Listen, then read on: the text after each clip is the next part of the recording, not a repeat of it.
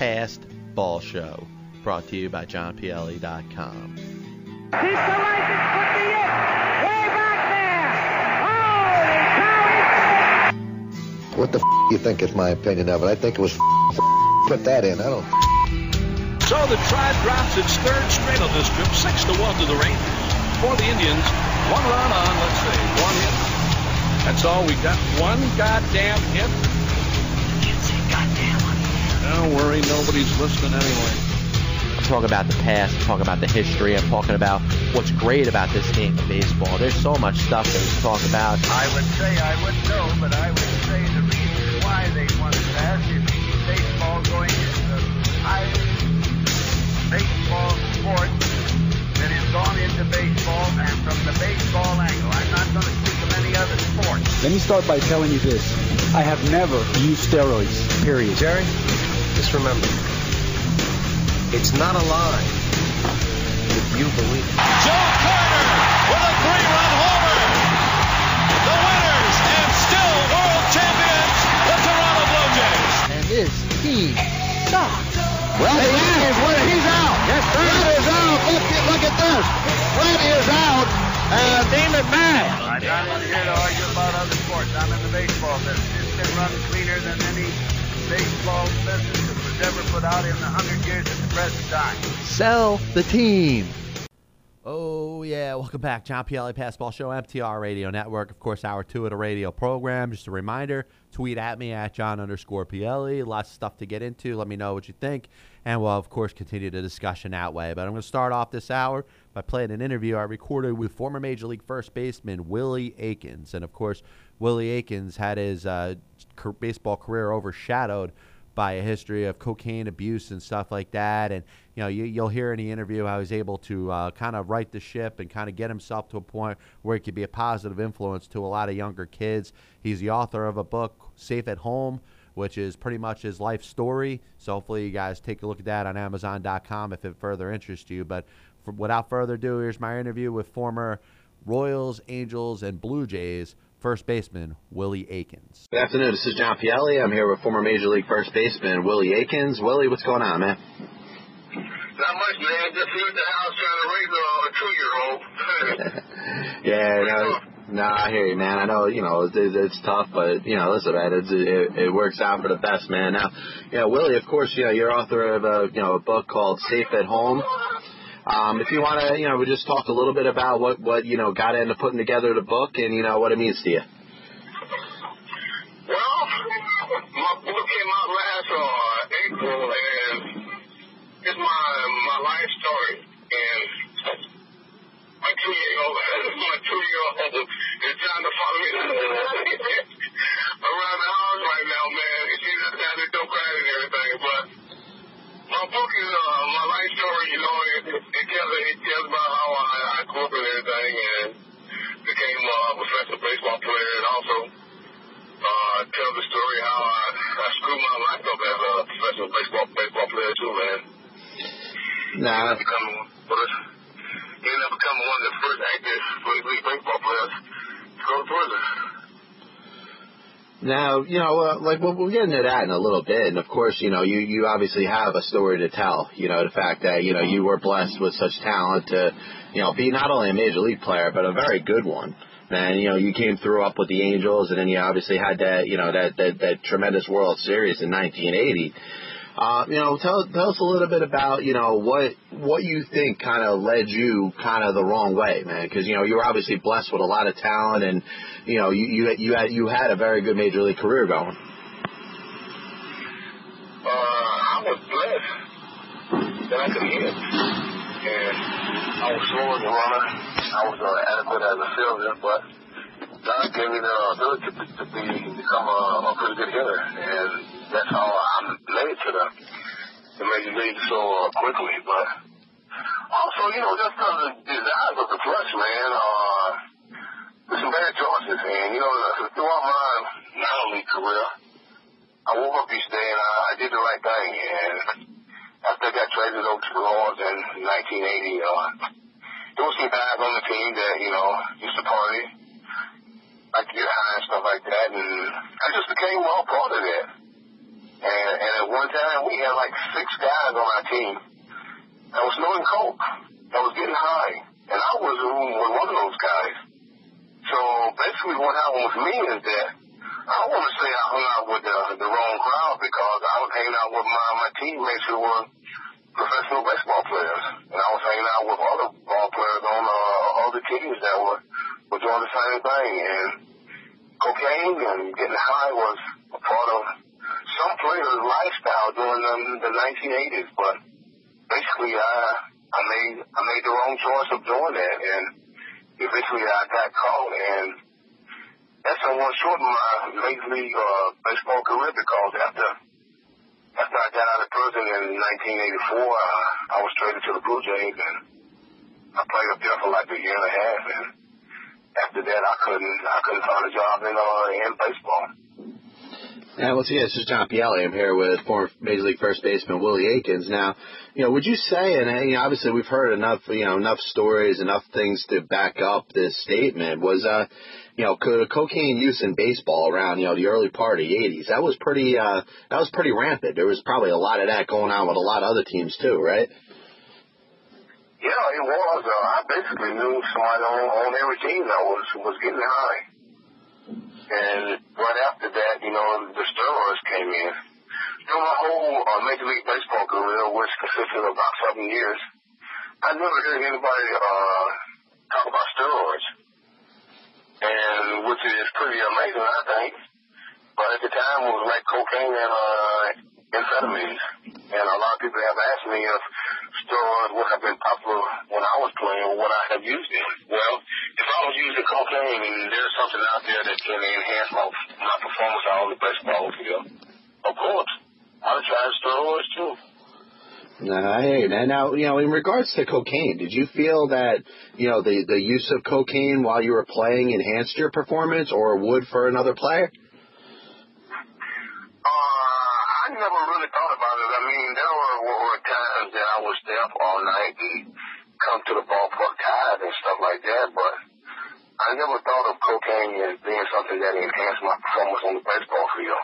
If anything, basically in the back of my mind, the thought was that if I continued to use this drug, that, hey, something is going to happen to me. But there was something also in the back of my head telling me that I could do it and not get caught.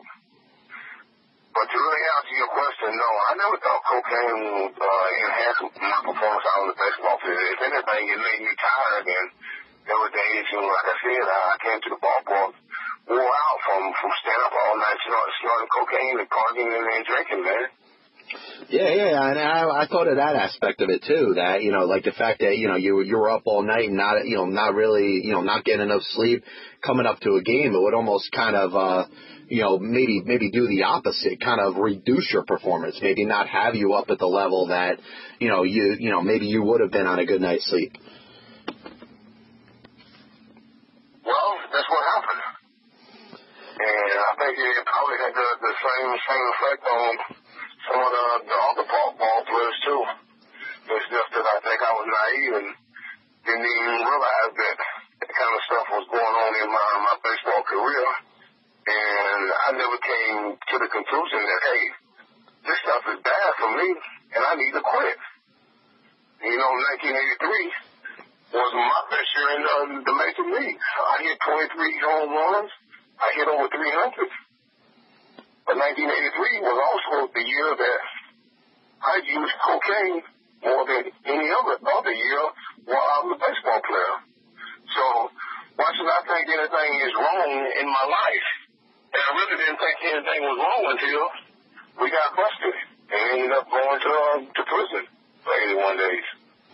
Yeah, and I tell you, man, like we said before, you came up there, you put up good numbers. There's probably, other than the fact of the fact that, you probably knew in your mind that it wasn't the right thing to do. Like you said, it didn't bring you down. You weren't worried about, not having a job, not being able to play every day. And, it's an unfortunate thing that you went through. And, so it's good to see that, you were able to, you're able to write it. And I'm sure a lot of that's involved in, the Safe at Home book and, kind of telling your story about, how, you had some downs, but you were able to, acknowledge it at some point and straighten your life out.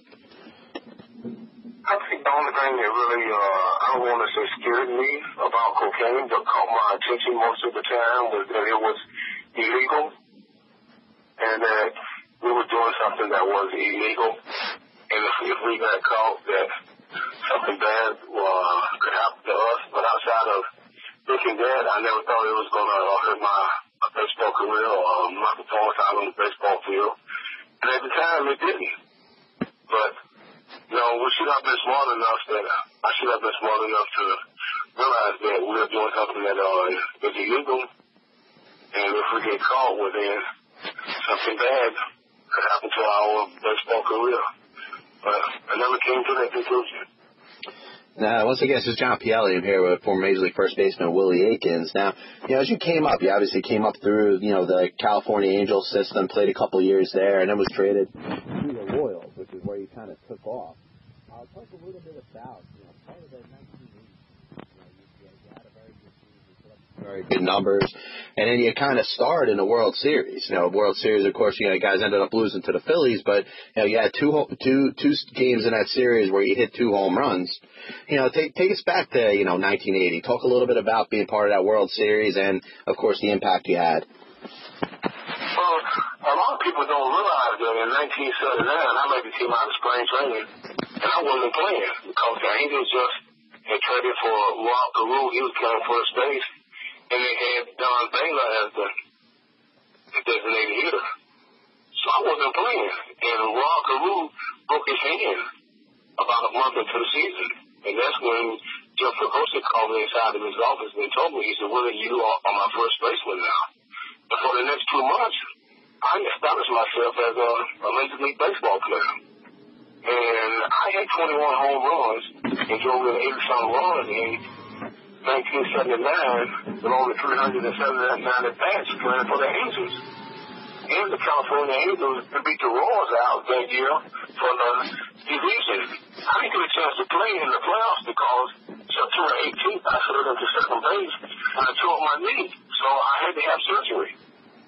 And even after I had surgery, the Kansas City Royals needed the first baseman. And it traded for me. In the first half of 1980, I came over to the Royals, and I struggled. I really struggled, man. I was just coming off a knee surgery. I was trying to recuperate. I was playing on artificial turf. And my knee, for the most part, was only about 85%.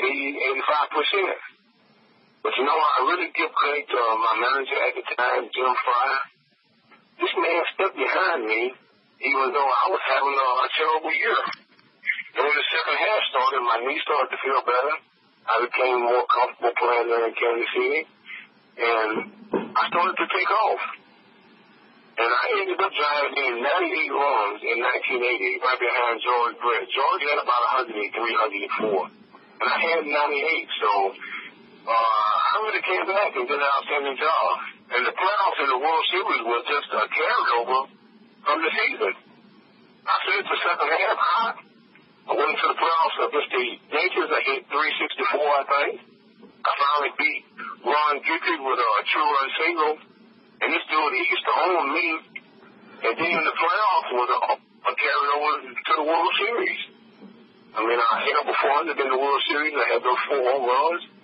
Multiple home games, and baseball is somewhat a game of streaks, and I was in a hot streak going into the playoffs and the World Series, and that's why I had such a outstanding World Series at that time. Yeah, and I tell you, it's one of those things that, you benefited from having those extra games. Not every team made the playoffs. Of course, the playoff format's different now than it was before. You just had the 2 division winners going. So you obviously benefited from getting a chance to be in the postseason, obviously made the most of it. Yeah, now as you move on, those Royals teams you played for, in addition to the Angels teams, I mean, the '79 Angels team was obviously no joke. You mentioned guys like Rod Carew and Don Baylor, and Bobby Grich was on that team, and you really had some good players there. But those Royals teams really sustained their success for about a 5-6 year period. Tell us a little bit about your feeling playing with guys like George Brett and those guys on those Royal teams that really sustained that success. Well, I had the chance to play with two of probably the greatest hitters of all time, as far as I'm concerned. Rod Carew, 7-time American League batting champ, and George Brett, who hit .390 in 1980. And I was the guy who was hitting behind him. But when I came over to the Royals, they had established Major League Baseball players. They had Hal McRae, Amos Otis. Willie Wilson was coming into his own as a leadoff hitter. They had George Brett, Earl Washington, Clint Hurdle, Gerald Porter. They had guys on their team that could play. And they also had guys on their team that were leaders. I mean, we went through a period of time during 1980 where we struggled and we had some problems on our team. But, those players didn't really leave it up to management to take care of problems that were between the players and everything. We had players that would speak out, McCray, Otis, and all those guys, and, call us to the side, the rookie guys, the young guys, and talk to us. And even during that period of time after 1980, when I got into cocaine a little bit more, there were guys on the team that, tried to tell me, hey, Willie, you need to stop doing what you're doing, or you're going to mess your baseball career and life up. And those were the type of players that we had on our team, but, I didn't pay those guys any attention. I didn't listen to them. It was like that going through one ear and come out the other. But if I would have taken the advice of some of those players, I would have stopped doing what I was doing before I got caught. My baseball career would have been a whole lot longer. Yeah, no question about it. Once again, this is John Pielli. I'm here with former Major League first baseman Willie Aikens. Now, of course, your arrest in 1983, leads you to, serve some time. And, of course, getting suspended for Major League Baseball. You end up getting traded to the Toronto Blue Jays, where you play for, about a year and a half. Tell us a little bit about your time in Toronto.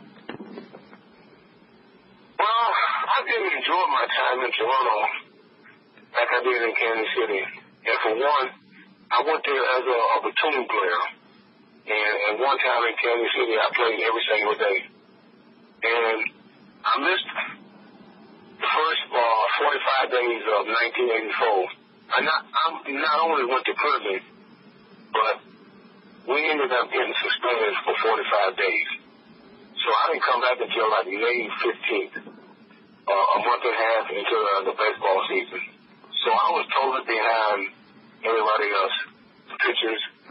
And being a platoon player, which was only part-time, I never really had a chance to catch up. And I struggled the whole year. I mean, I did terrible. And you just don't feel comfortable when you had success in the major league, and then all of a sudden you go to a new team and you're not able to perform like you kept performing. But I can't blame anybody except myself for that, because I put myself in a situation like that. And after about, I think the first or second month of 1985, I got released. And I ended up going to AAA ball after that for the Blue Jays, but they never had any more interest in me. And then I ended up going to Mexico for the next 5 years. And the weirdest thing happened to me, I went to Mexico and I hit .454. I drove in 46 runs. I hit 46 home runs, and I drove in 154 runs. And I couldn't find a job in the United States, man. I had one of the best years ever down in Mexico as a baseball player. Now you had one of the absolutely. You had one of the best years ever, really, on any level. I mean, to hit .454 all those home runs is ridiculous, and I'm sure that you're aware that your last major league at bat, you hit a 2-run home run, which ended up tying the game.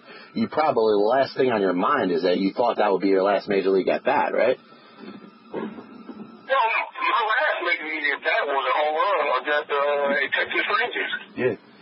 And after the game, when the general manager came to my hotel room and told me that I was getting released, I couldn't believe it. I mean, how many players hit a home run there last at bat and don't never get a chance to go to bat again in a major league game? So I was like in total shock, man. But it is what it is, man. You know, they probably had to made that decision before I hit that home run anyway, because we had a guy on a disabled list, and they had to make a spot for Jim Clancy to come back home. And they decided that, you know, I wasn't going to perform, so they cut me. Nah, it's a shame, and I tell you, you know, the years that you have in the Mexican League, I mean, they were good, not just 86, but you put up some very good numbers throughout the rest of the, the 80s and into the early part of the 90s. Now, obviously, you have some regrets about some of the things that, happened in your career, some of the decisions you made. But, now that it's all said and done, are you content with what's happened, and you happy, in the position that you're in right now? I have to be. I mean, I spent 14 years of my life in prison, but I've come to the conclusion that if I wasn't taken out of this situation when I was smoking cocaine and when I got arrested, I probably wouldn't be here right now. So basically going to prison, it saved my life. I had no plans of stopping what I was doing at that time. I mean, I was smoking cocaine. I had over $500,000 in the bank. So money wasn't a problem at that time. And I was being with as many females as I wanted to be with. So doing those kind of things is just living a life of destruction. And eventually you go to jail, you go to the rehab center, or you end up dead. And each time I read about somebody in the newspapers or a celebrity or an athlete or somebody that's on drugs, and all of a sudden, they find them dead. And I think about myself. And I think, hey, that could have been me. But I praise God for the life that I have now. I mean, I'm a hitting instructor for the Kansas City Royals in the minor league system. How many people go to prison for 14 years and didn't get out and left being on the street for 2 years? Get a job back with a major league organization, baseball club. I mean, that's a tremendous blessing for me. I have a 2.5-year-old daughter right now. I'm experiencing something right now by raising her, and I wasn't able to experience with my two oldest daughters because I was incarcerated. I mean, I get a chance to go around and meet her and speak to kids, praise God in church, share my testimony.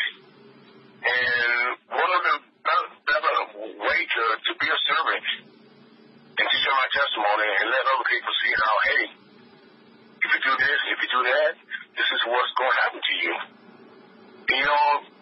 Everybody's not going to listen to me, but the old saying is, if you can get one person to change their lifestyle, if they are doing something stupid or wrong with it, hey, it's worth the effort. So I'm in a good place in my life right now. I got 20 years of being sober. I haven't had a drink or a drug, so I just wake up each day and live my life one day at a time and just try to do the right thing. No, absolutely, man. Now, as you get a chance to speak to, these groups, like you said, I think you hit on something very powerful, is the fact that, you understand that there's a handful of people there that are just going to kind of just not listen to what you say. But you have the chance to impact perhaps one or two people that maybe somebody else is in a similar situation than you are, and you could actually get through to them. And obviously, I mean, that probably would mean the world to you to just be able to get through to a person or two. No doubt. I've always thought about that. If somebody would have came along while I was a professional baseball player that had been in prison, that had overcome drugs or had struggled with drugs and alcohol and had spoke to our team or had talked to me or, just, tried to help me change what I was doing. Who's to say that I wouldn't have changed what I was doing at that time? It's very possible. So So now, you know, when I talk to these young kids or the baseball players or whatever, hey, they are out there, they're signing these big bonuses and all this money and stuff, and these eyes of the trust will always be there. And my testimony, me talking to them, if that can influence them to have a long baseball career, then so be it. But not only the players out there on the baseball field, but just people in general, man. That's my thing, and that's what I do now. And I believe that's part of my calling as a Christian, to be a servant and to tell people how good God is. I tell you, listen, a lot of great stuff there, man. And listen, Willie, I wish you the best of luck, man, with everything you're doing, and keep up the good work. And, you know, once again, you know, safe at home. So Willie Aikens' story, you know, it's I'm sure it's out there on Amazon, stuff like that. You know, for those of you listening that, you know, be interested in buying the book. Thanks a lot, Willie, man. I appreciate you having a couple minutes. I enjoyed it, John. Thanks for having me on my show, and then to share it with you and your audience, man. And hopefully one day in the future, who knows, maybe we'll get a chance to meet each other. No, absolutely, man. Thanks a lot, Willie. I appreciate it, man. Yes, hopefully you guys enjoyed that spot there with Willie Aikens. A very powerful interview because he talks about things in regards to the cocaine abuse in Major League Baseball in the early part of the 80s. And we don't really get into that too much. We're so fascinating and fixated on steroids. And, you know, every conversation is, hey, the guys are doing steroids. They're, you know, destroying the game. And you know, you can make a case that cocaine didn't necessarily destroy the game of Major League Baseball as much as it destroyed the individual. But you could talk about the same type of clubhouse presence and people all competitive and stuff like that. And, you know, you look at really, in my opinion, the rise in the use of cocaine was kind of attributed to the increase in player salaries. Now, remember, the reserve clause was removed, you know, in the early to mid part of the 70s. You had free agency kind of sweeping across as, you know, as early as 1974, 1975, and, of course, more predominant later on. And players are getting paid more than they've ever gotten paid before. And fortunately, a lot of people make bad decisions with that, have more access to money, and ended up getting into cocaine, which, you know, was a lot bigger of a deal than people ended up making it out to be. And that's the unfortunate thing. You look at, you know, guys like Keith Hernandez and Steve Howe and Joakim Andujar, and, you know, the list goes on to, you know, of course, Mets players like Darryl Strawberry and Dwight Gooden, and, you know, how it ended up ruining and, you know, hindering Major League Baseball playing careers. And, you know, it's sad to look at a guy like Willie Aikens, who was such a talented player. And that's one thing that I made sure that I made the point. He was such a very good hitter. And, you know, could have had a great career. And, of course, he regrets the decisions he's made. And it's great to see that he's got the opportunity now to talk to kids about, you know, what, you know, he went through. And hopefully somebody or multiple people won't make the same mistakes down the road. But once again, John Pielli, Passball Show, MTR Radio Network. We're going to take a break, be back with a lot more stuff going on after this. MTR Radio is already your home for the best sports talk in New York and Philly. Coming soon, the next leap in the evolution of internet radio will have you tuning in all day, every day.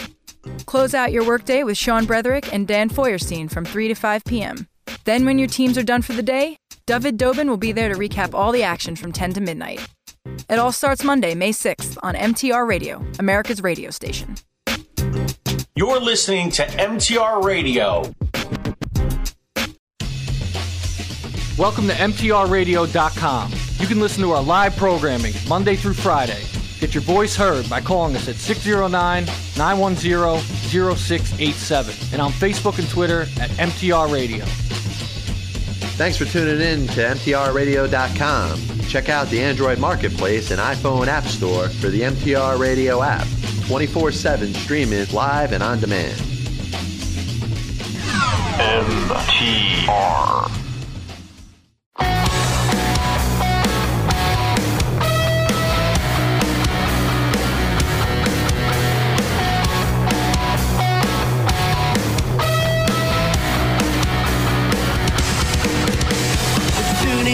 John Pielli's Passball Show, hosted by a guy called John Pielli. Tuning into John Pielli's Passball Show at JohnPielli.com.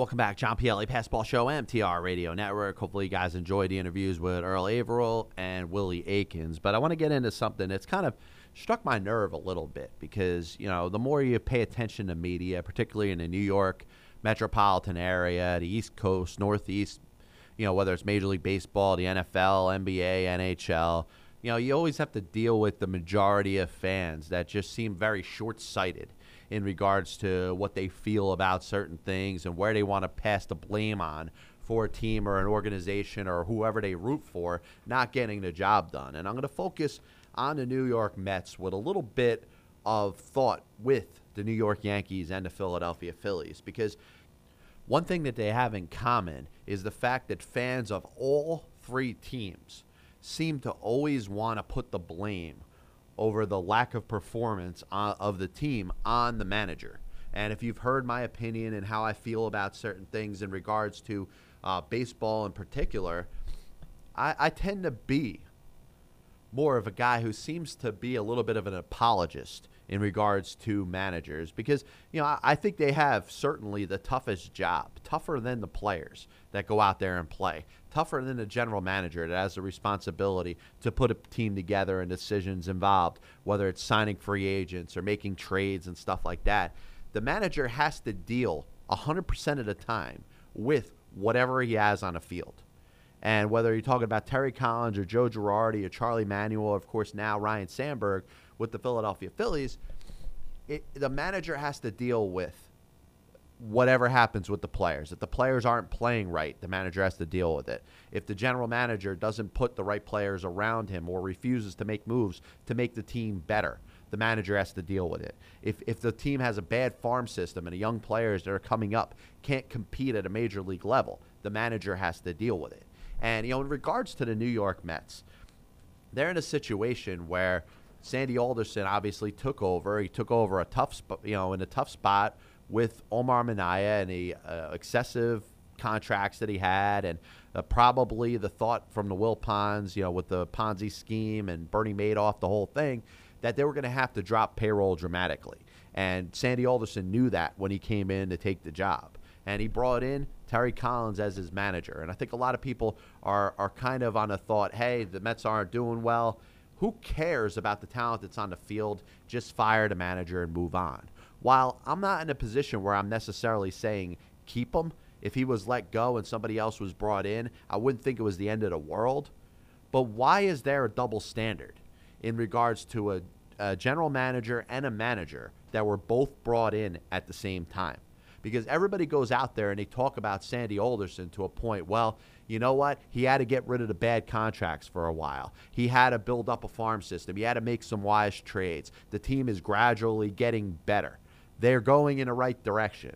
But when you put that same discussion in regards to the manager, well, you know, he's responsible for this team being successful no matter what. Well, did you ever look at the point, and those of you who are so anti-Terry Collins and just think that he needs to be fired, and once he's let go, all of a sudden the New York Mets are going to become a competitive baseball team, before you get into this, and I'm glad, I'm looking forward to getting on it with you guys on Twitter, at John_Pielli, let's go, let's do it.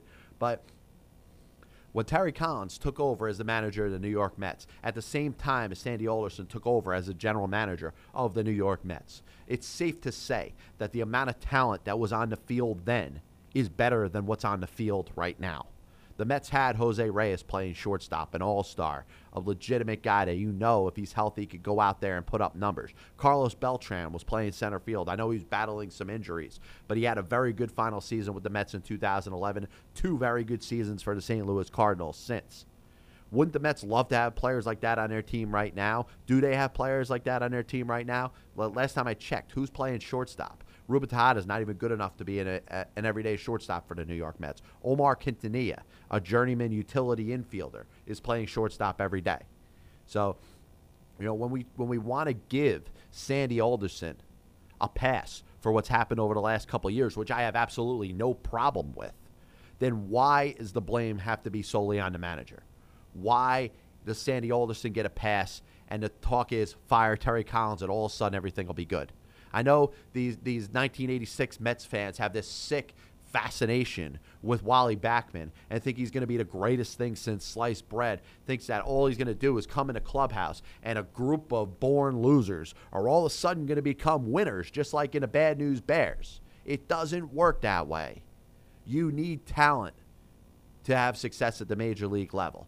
And, to me, honestly, I think a manager of a Major League Baseball team, in some cases, is overrated. I mean, do you think that Joe Torre was legitimately the best manager in baseball when he was winning 4 out of 5 World Series with the New York Yankees? The honest truth about the whole thing is that, yes, he did a good job. He managed the players right. He managed the players well that he had and led them to a World Series championship. But that doesn't make him John McGraw. It doesn't make him, Dick Williams or, Billy Martin or anybody else you could put when you're talking about great managers, Tony La Russa, Bobby Cox. It doesn't make him that. Sometimes a manager's reputation is built by the talent that you have on the field.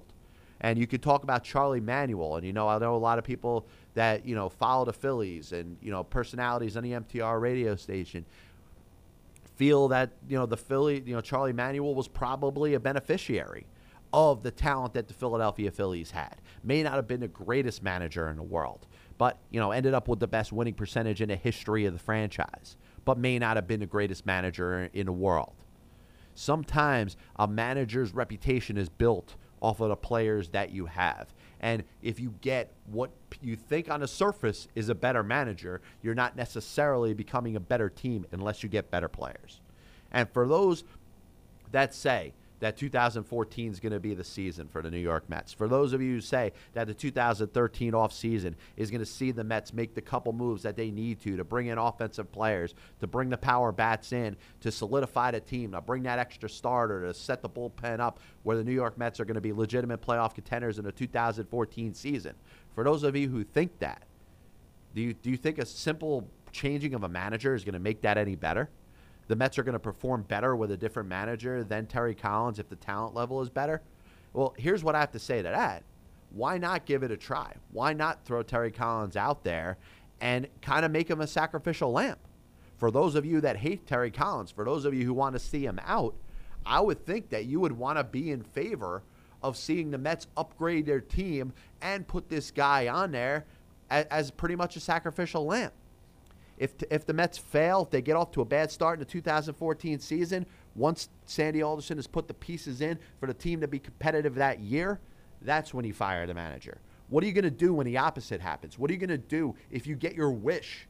And all of you who just hope and pray that Wally Backman is going to be the savior and going to put this team on a new level. What are you going to do in 2014 when you have a new manager, when he's out there and Wally Ball doesn't work right away and the team gets off to a 10-15 start and ends up 10 games under 500 after the end of May?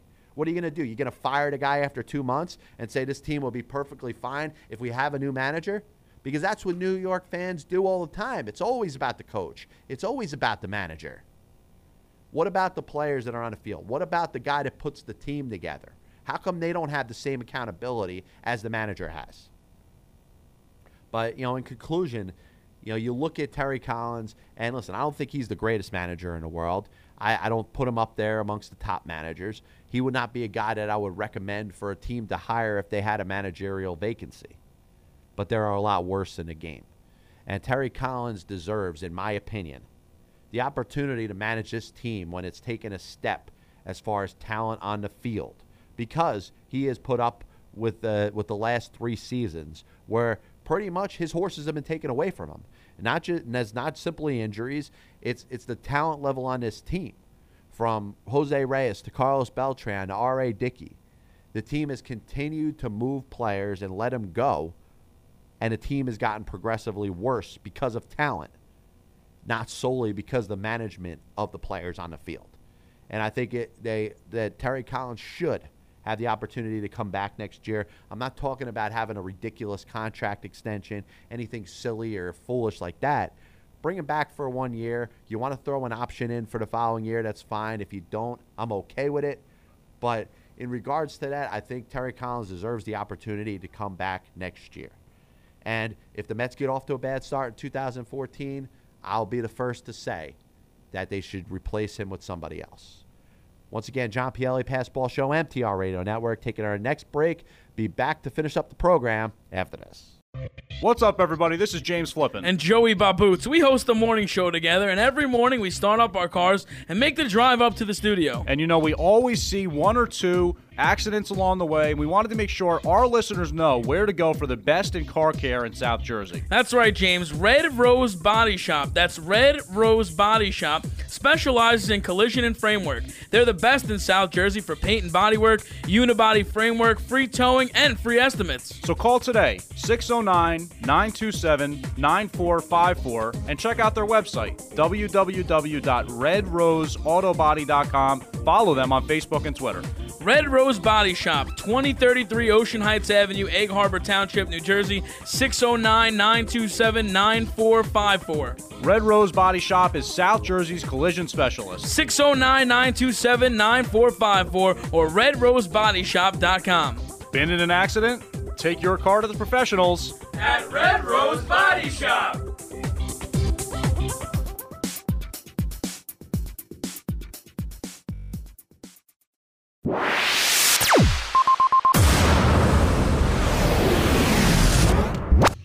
This is Lady E, one of the many broadcasters at MTR Radio. If you're listening to MTRradio.com, fantastic. Que bueno. But if you want to take us with you, we have an app for your smartphone that lets you listen to us 24/7. Just go to Google Play on your Android device or the iPhone App Store and download our app, MTR Radio.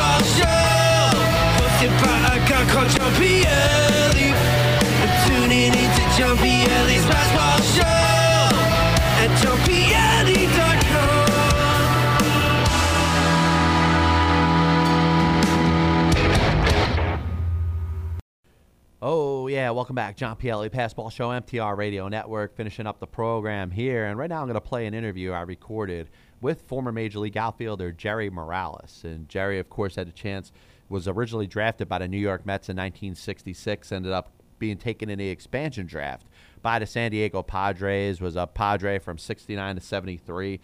Had his best years with the Chicago Cubs from 1974 to 1977, would eventually return to them from 1981 to 83. 78 he played for the Cardinals, 79 he played for the Tigers, 1980 he returned to the New York Mets, a team that originally drafted him. He was a 1977 All-Star, had his best years from 74 to 77 with the Cubs, and I hope you guys enjoyed his spot here with former Major League outfielder Jerry Morales. Good afternoon, this is John Pielli. I'm here with former Major League outfielder Jerry Morales. Jerry, what's going on, man? Thanks for having a couple minutes today. Yes, nice to talk to you. No, absolutely, man. And of course, you had a chance to play, several years in the major leagues, and you came up with the San Diego Padres organization. Tell us a little bit about being part of the Padres in 1969 and their first year in Major League Baseball. Well, in '69, that was an expansion team, San Diego. But before that, in '66, I signed as an amateur baseball player with the Mets. So I spent some time with the Mets in the minor league, then and the expansion draft in '69. So I went to San Diego. San Diego spent 5 years, from '69 to '73. In '73, they traded to Chicago, to the Cubs. So I spent another 4 years from '74 to '77 with the Cubs. In '78, I went to St. Louis. '79, Detroit.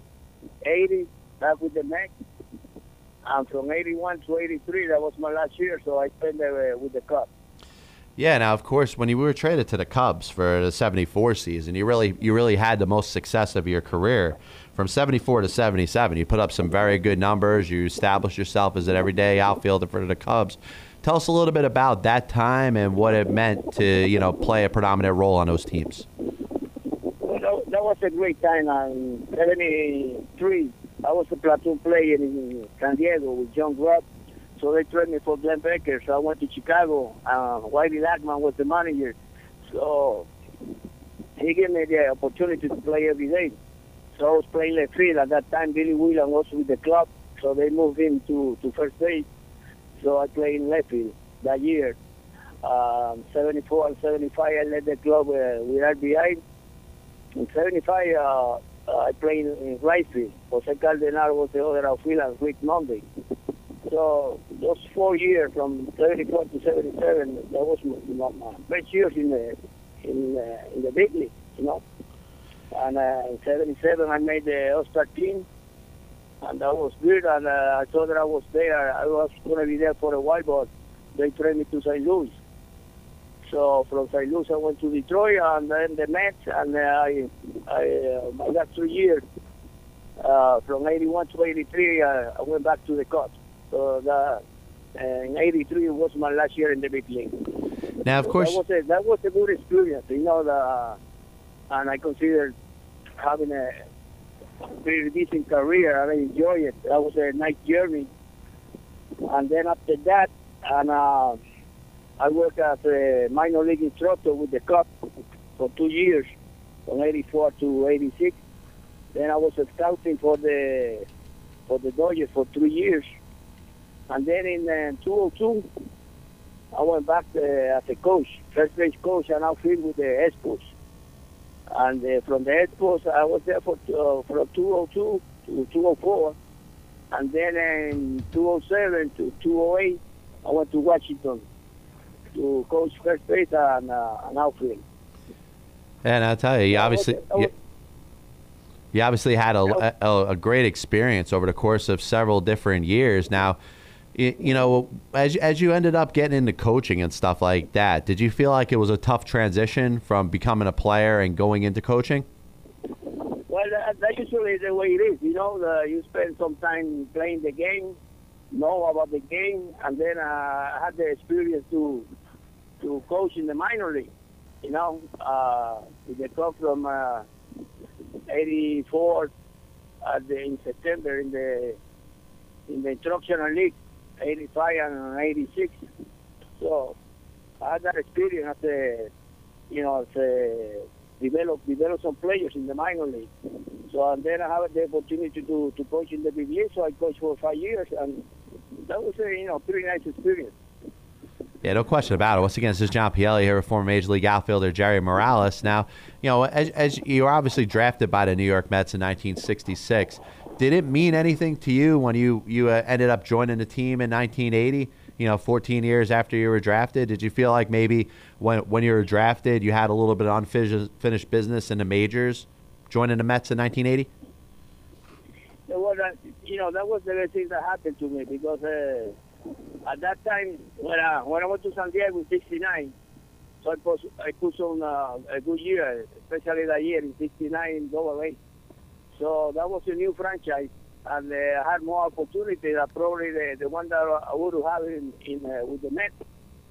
So all the total in 1980, I came back to the Mets, you know, with the big league. Joe Torre was the manager. So I had that experience to play for him. But at that time, we didn't have that good a ball club. So we had no chance to go anywhere. But, it was nice, a good organization. And then in 2006, I coached for them in the minor league as a rookie, in a rookie ball, with the Mets. And, like I mentioned you before, it's a pretty nice experience for me. Yeah, it definitely must have been. And, of course, you end up coming back to the Cubs from 81 to 83. Well, it was last year over there. And then in 84, they come back and they had a great season and they won the East. And they went in a playoff with the Padres. That was 3 out of 5. And they opened that season in Chicago. And they won the first 2. And then when they moved to San Diego, they lost the next 3 games. So that was probably the chance that they had to make it to the World Series because they haven't been in the World Series in a long time. But they could make it. Yeah, no question about it. And, of course, on the 1983 season, you actually get to play with a couple of the players that end up becoming integral parts of the 84 team. Did you see anything in the 1983 Cubs being on that team to think that they could have taken it to the next level the next year? Yeah, I think they had some kind of talent that, Ron Say was there. There were some players that Ryan Sanders, Larry Boa, all of a sudden they get, the next year they're ending having Gary Matthews, Sutcliffe, and all those guys. So they made the difference. So they play a great ball during that year, and they make it. In '83 it was kind of flat. They need some players, and they finally get it the next year. So they put everything together, and they're ending having a good year. Yeah, and I'll tell you, they end up putting it together, of course, in the 1984 season. Did you did you have any ambitions to play again after the '83 season, or you just had a sense that it was probably finished by that time? No, that was it. That was it because I wasn't playing regular. As a matter of fact, that year in '83, my last year, I only had 87 at bat. So what they try to tell you, it's time to go. So I decided not to play anymore. Now I tell you, as you obviously, you had a long major league career. Was there any particular one moment that kind of stands out to you to say, you know what, I was glad to be there at that time? There's a few, those 4 years that I had over there, they were great, and I was playing every day. I already saw them my last 3 years over there, so maybe went to '83, so I was a part-time player. Even that in '81 and '82 I get to play a lot, but in '83 for some reason I didn't get to play much because they had an outfielder, Scotty. He was going to get opportunity to play every day. So they try to get some young players in the lineup. So I understand that, and that was it for me. Yeah, now as you got a chance to play, how much pride did you take in your defense in the outfield? Because, we talk all the time about the way the game has kind of changed. And, outfielders, certainly in the time that you played, probably took a lot more pride in, not only covering ground and making plays, but also making strong throws, hitting the cutoff man, stuff like that.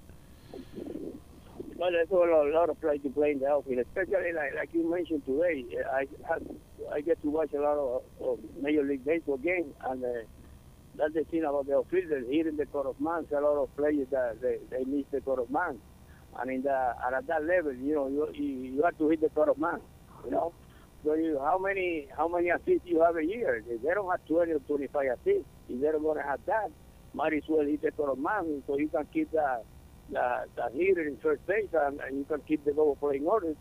Well, it's something that when I used to play, we used to take infield every day. The players today, they don't take infield anymore. So you have to do, as an outfield coach, you have to work with the outfielders early. Because in the minor league, they do that too. They take infield every day. All of a sudden, when they make it to the big league, they don't take infield anymore. And that's part of the preparation for the game. Now, did you? It's not, I don't think it's a big thing, but the consistency for the outfielder to hit the cut-off man is very important. No, it is. Because now you don't have to have a real strong arm. If you had it and you were accurate, that's a plus.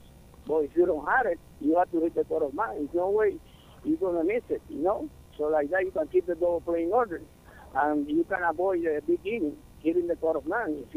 If you don't get the runner at home play or third base, or the sudden the hitter, he's gonna be on second base, and the rally keep on going, and they instead of have a short inning, they're gonna be ending having a big inning.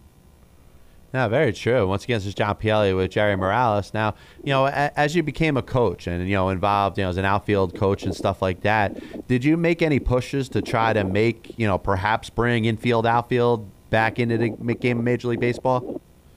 No, because that was, by the time that I was there, they already had that,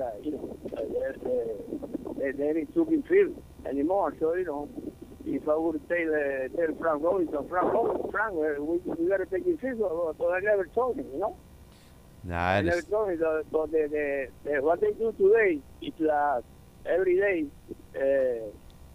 they take infield once in a while you're a home team. They go early and they take infield. They don't do it on the road. And they don't do it every day neither, So what you have to do is you have to work with your outfielders during BP. Now, I tell you, that's one of the aspects of the game that certainly we've gotten away from. Listen, Jerry, I want to thank you for having some time today. It's been a pleasure speaking with you, and hopefully we can stay in touch. Maybe I can speak to you sometime in the near future. Another Pass Ball show in the books. So I want to thank Earl Averill, Willie Aikens, and Jerry Morales for being part of the program. We'll be back with you next week right here on America's radio station, MTR Radio.